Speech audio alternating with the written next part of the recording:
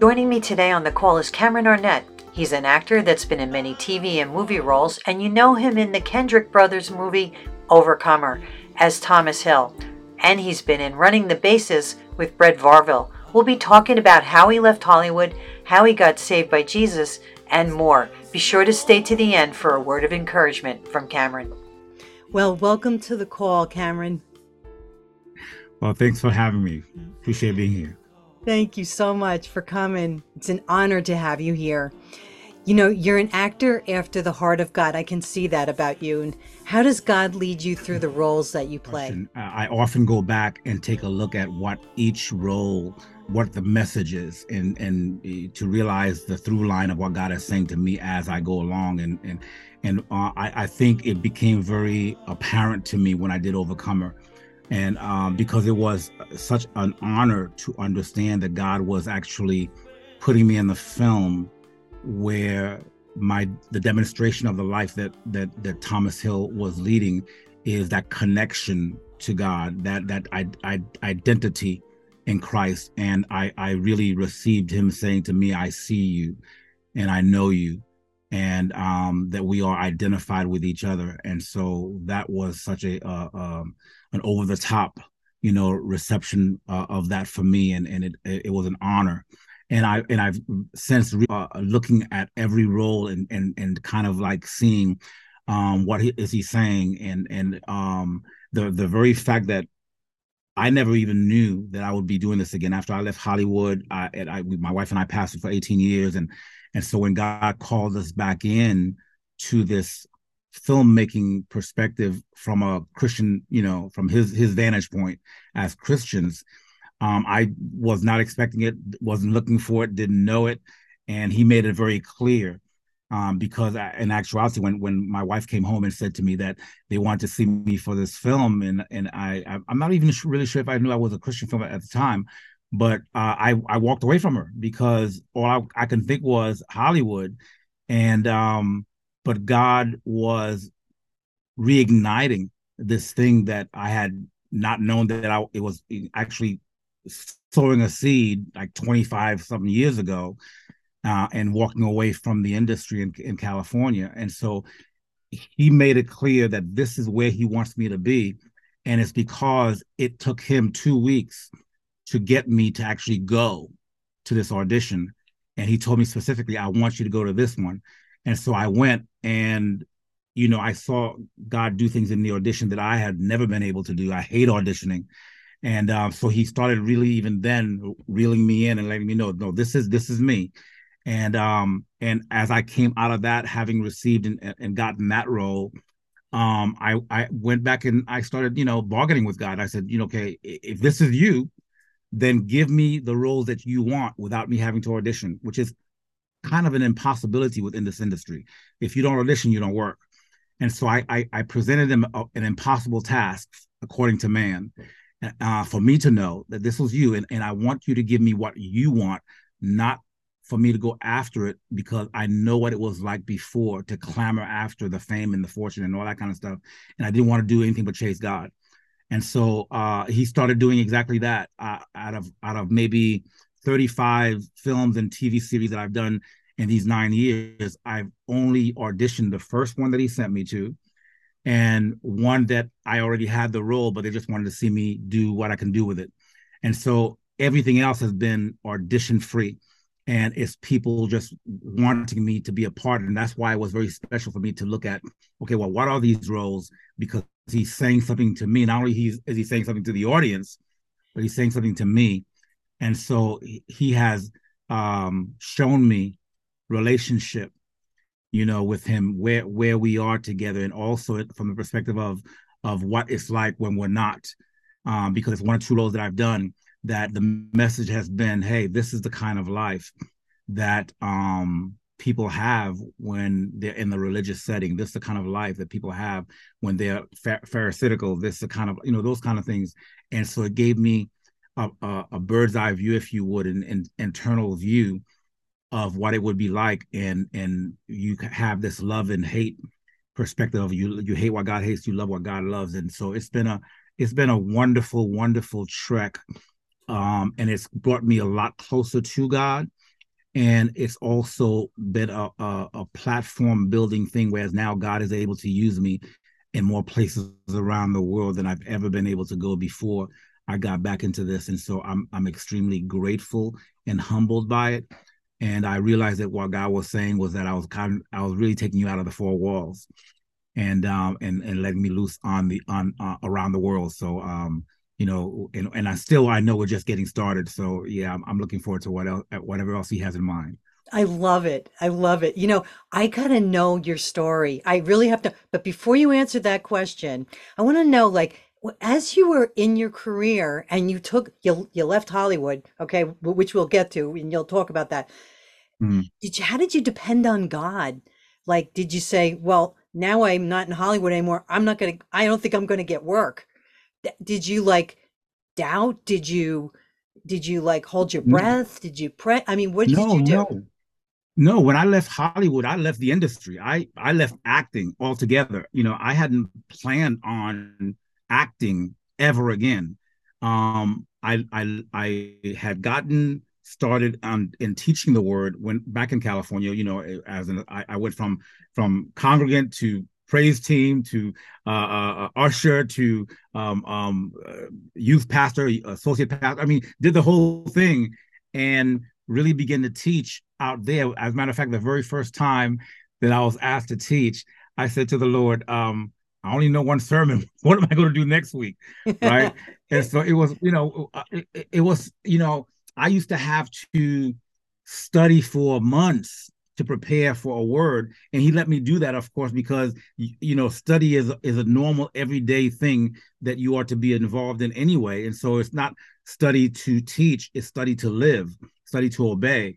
And so that is an ongoing regardless of. Right. But in order to prepare a message, I used to have to do that. And God let me do that for maybe a couple of years. And as I went along, he would give me less and less before I actually went up to preach. Hmm. And to the point where he said to me, no, you walk up to the podium and I will speak through you. But he had to get me to that point because you talk about a trust factor.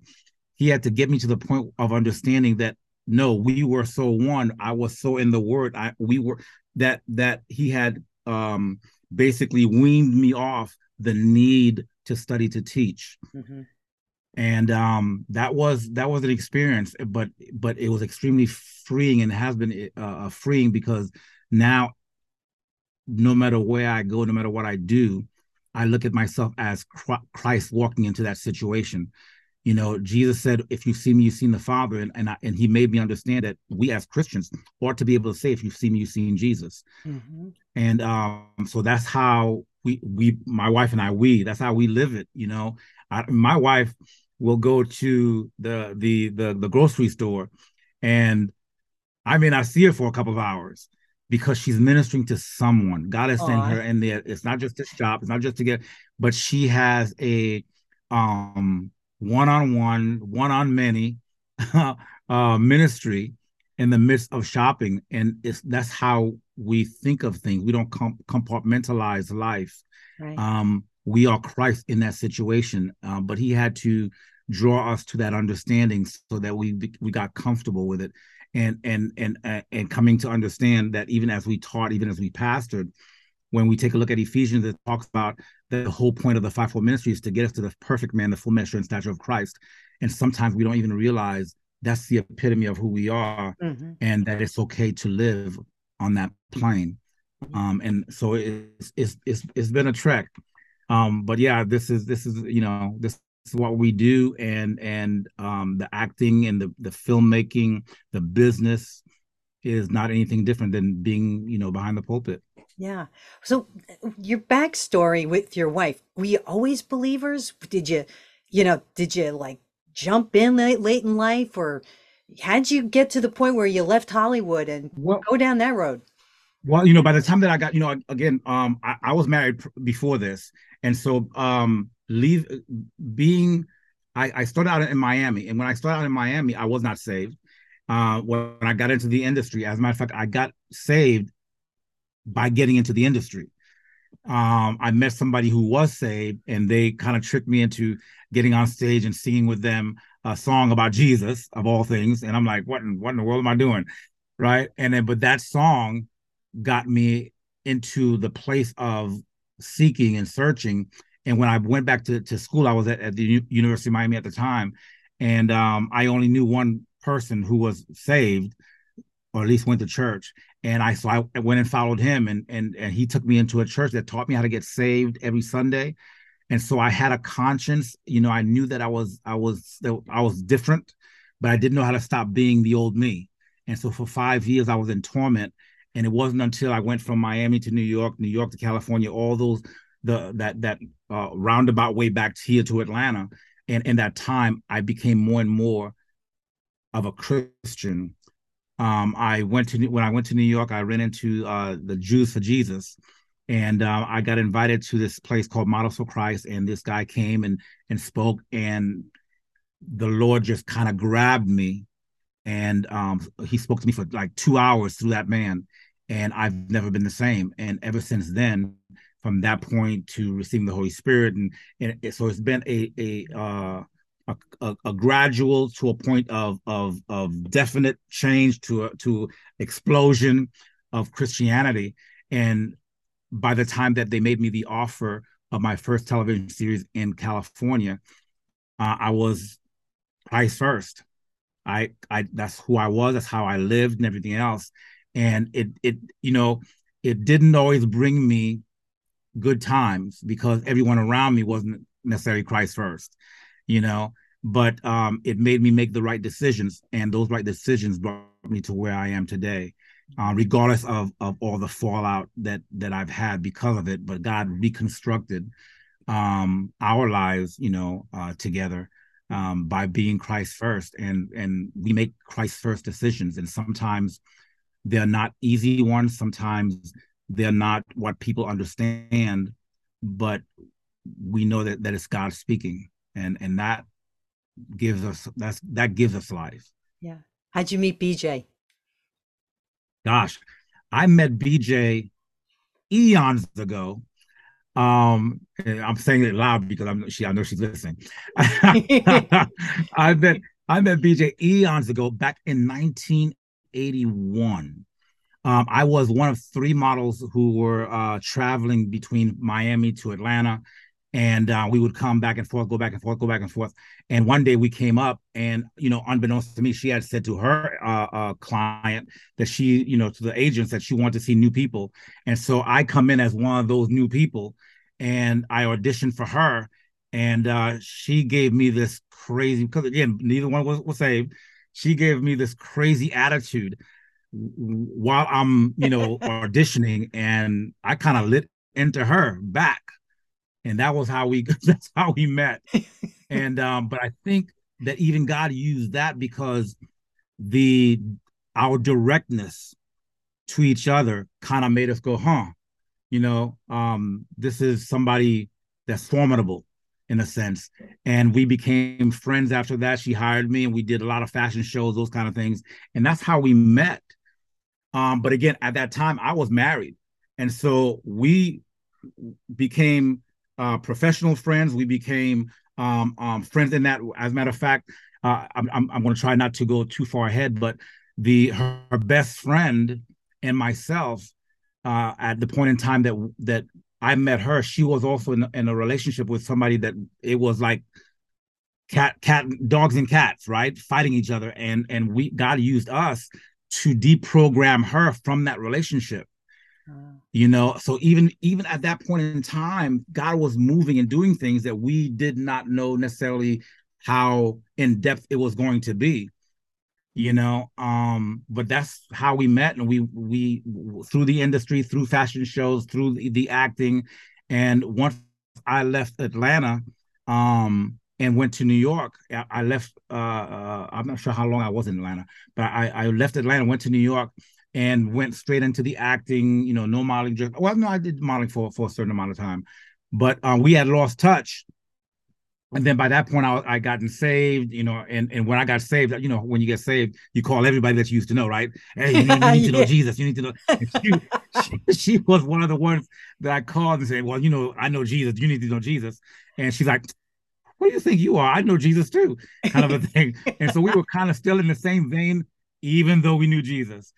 And so, and time goes on, and then one day, I'm in New York, and I get a phone call, and it's from her. She says, um, "I have had a son, and I've only known two people with the character that I want my son to have.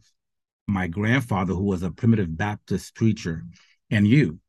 And she said, "Would you mind if I named my son after you and my grandfather?" Wow. And it's like time stood still, right? I'm sitting there with my wife at the time, and I'm saying, you know, is it okay? That kind of thing. And so she named him Cameron Clay. Clay was her grandfather, so Cameron Clay. And so again, I lost touch with them after that point for 6 years. Wow. So from that point, I go from New York to California. Wife and I, we moved to California, and by that point in time, I had really become a serious, definite Christian, and my ex-wife at the time was not going that route. Didn't want to go that route. And so when she decided to leave, because she decided to get a divorce, so she decided to leave, and it had been maybe 2 years after that I mean, all when I was in California, and they wanted me to do partial body nudity, which is why I left, the whole business and everything else, because I was Christian, I couldn't do that, and so I ended up bankrupt. I mean, lived in the back room of a woman who was on welfare, and I had my desk, my couch, and books. And I was studying one day, and the Holy Spirit said to me, "You haven't seen your godson," because I became her son's godfather. And she said, God said to me, "You haven't seen your godson in 6 years. Why don't you try to find him and see, how he's doing?" So I had a box of cards, and the young lady who had deprogrammed her, well, she was the one that I found her card, and she had become at that point in time, she had become a makeup artist for Tyler Perry. And so I call her and I'm saying, "Look, I'm looking for Cameron. Do you have any numbers on BJ?" And she gave me three numbers. So for a month, I was calling those numbers, and finally, she ends up picking up the phone. And so we're talking on the phone, and we talked for 5 hours. Wow. The very first time I actually reached back and spoke to this woman. And maybe the first 2 hours, God said to me, "That's your wife." Wow. And so again, time stands still. I haven't seen this woman in 6 years. I haven't seen them and so I have no clue what's going on. But I hear God say, "That's your wife." And so we're talking, and within that fifth hour, we were getting married. And it was crazy. I don't advise that for anybody unless you hear God. But I you love it. know, but unless you're sure it's God. And so what happened after that was, like I said, I was by that point in time, I was an associate pastor at a church, and I had an assistant. And I said to her, I said, "You know what? This is what God has said to me, and I'm going to fly to Atlanta and sit across the table from this woman. And if this is what I heard is true, then I will know." And so it just so happened that Cameron's birthday was coming up. So I came to Atlanta from California, and she picks me up, quote unquote, late, which is I don't do late. Okay. Which, the plane got there early. Okay. If I, now I know that. But at that point in time, I thought she was late, and I don't do late. And I was fuming. Oh my God. I was heated up. This woman is picking me up late. God, you've got to be kidding. This cannot be the woman that you have for me. I do not do late. And so I was fuming. And so she picks me up in this turquoise blue mommy van, which was another killer, you know. And I'm like, "Oh God, you gotta be kidding me, Lord." I'm having this conversation with God in my head. You've got to be kidding me. And so we part to talk. And when she like turned off the car, I heard God say, "That's your wife." Hmm. And we tell people we didn't get married because we loved each other. We got married because we loved God and obeyed God.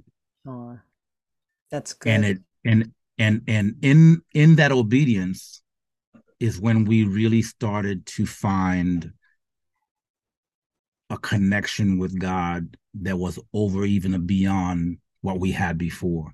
Mm. Because in order for us to get married, to stay together, to do all, we had to follow God so succinctly, Mm. um, that, and people didn't understand, people didn't get us at all. And but here we are 25 years later. You know, God knew what he was talking about. He made the orchestration. And it was through, my godson, who is now my son. Wow. It's a phenomenal, and I'm giving you the short version, believe it or not. And it's a phenomenal God orchestrative kind of story that you can't make up.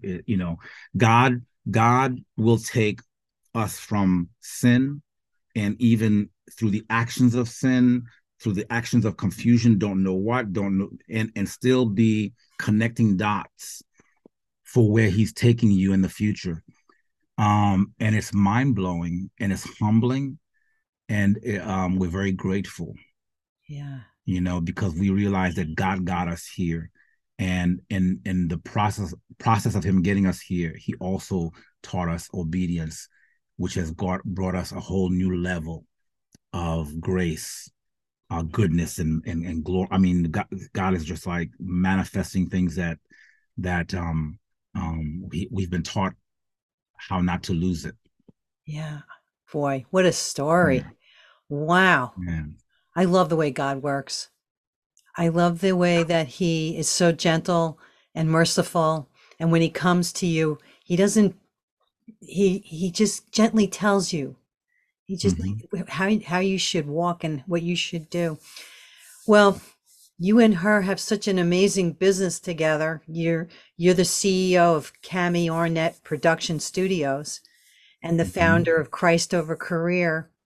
What are those? And, how are they changing lives?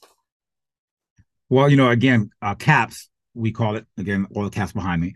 Yeah. Christ over Korea, I mean, Kamiona Production Studios. That is the production company. That's where we, I guess, concentrate on building content that will change lives.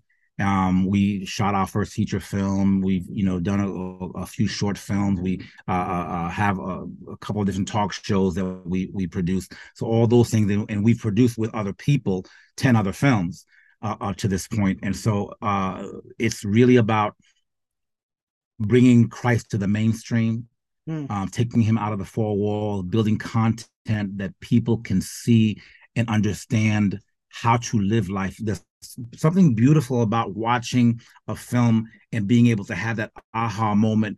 That's how you do it. That's how you live life. That's how you make that decision. That's what it looks like.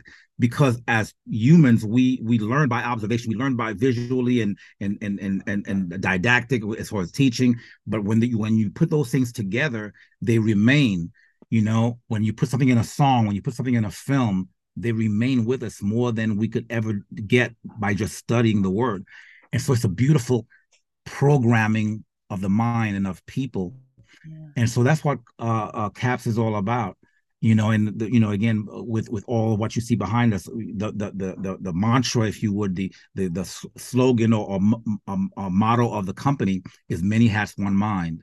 We Mm. do many things, but only one mind governs. It's not the mind of Christ.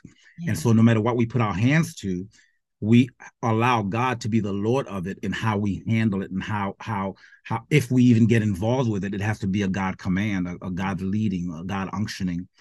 If not, we don't get involved. We don't do that, and we don't do it that way. Mhm. And he's been extremely faithful, and matriculating us from thing to thing, and that's kind of how even Christ Over Korea came into being, because as I started giving my testimony concerning how I left Hollywood, the through line, even in secular media, they were picking up that I made a Christ Over Korea decision, and it became a through line of life. And so now it is part of the ministry, and God is just excelling. I mean, blowing into that. He's caressing it. He's loving it. He's blowing on it like crazy. And we did a kickoff in New York of Christ Over Korea. So we went to New York and did the kickoff there, because that's where I look at the onset of my Christianity, was in New York, and so I went back to the old stomping ground, if you would, and started Christ Over career there. And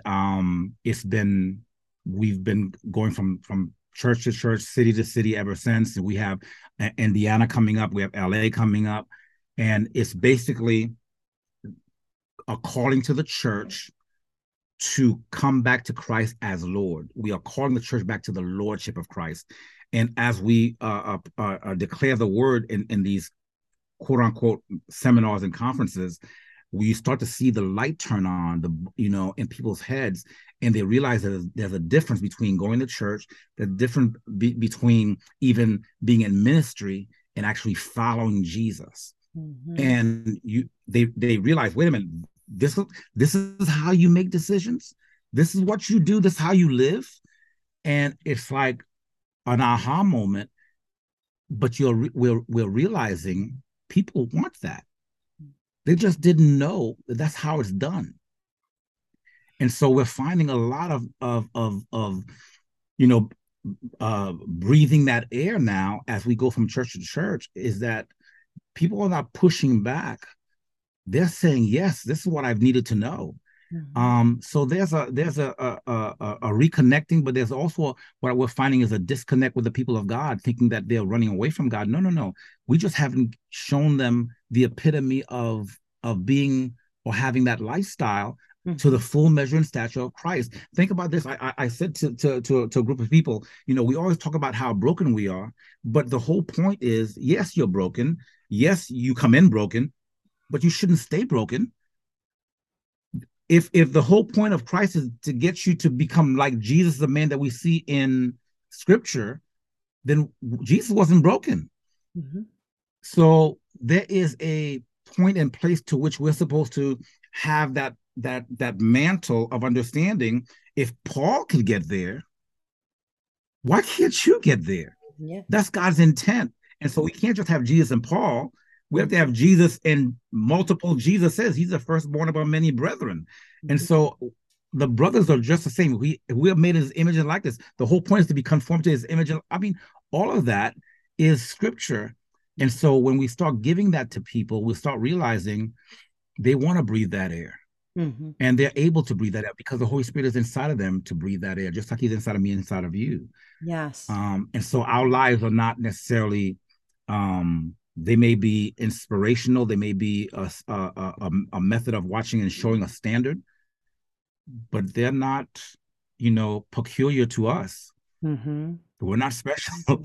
Yeah. Yeah. This is what God wants for each and every one. And that's what the whole Christ Over career is about, bringing people to the understanding of the lordship of truly following Christ, so that they can have the abundant life, the more than enough life, the eternal life, the all of what Jesus said that he came to give mm-hmm. is through obedience. He describes love for him by obedience. Mm-hmm. And so if we may say that we love him, but if we don't, till we obey him, to him, we haven't loved him yet.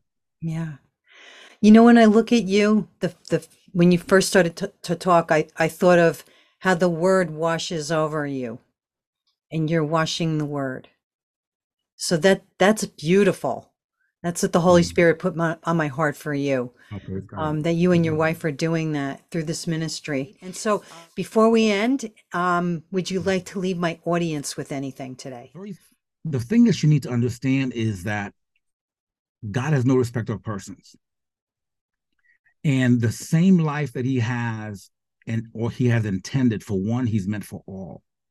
The same way that it's not his desire that any would perish, that's not his will, but people perish because that's the choice that they make.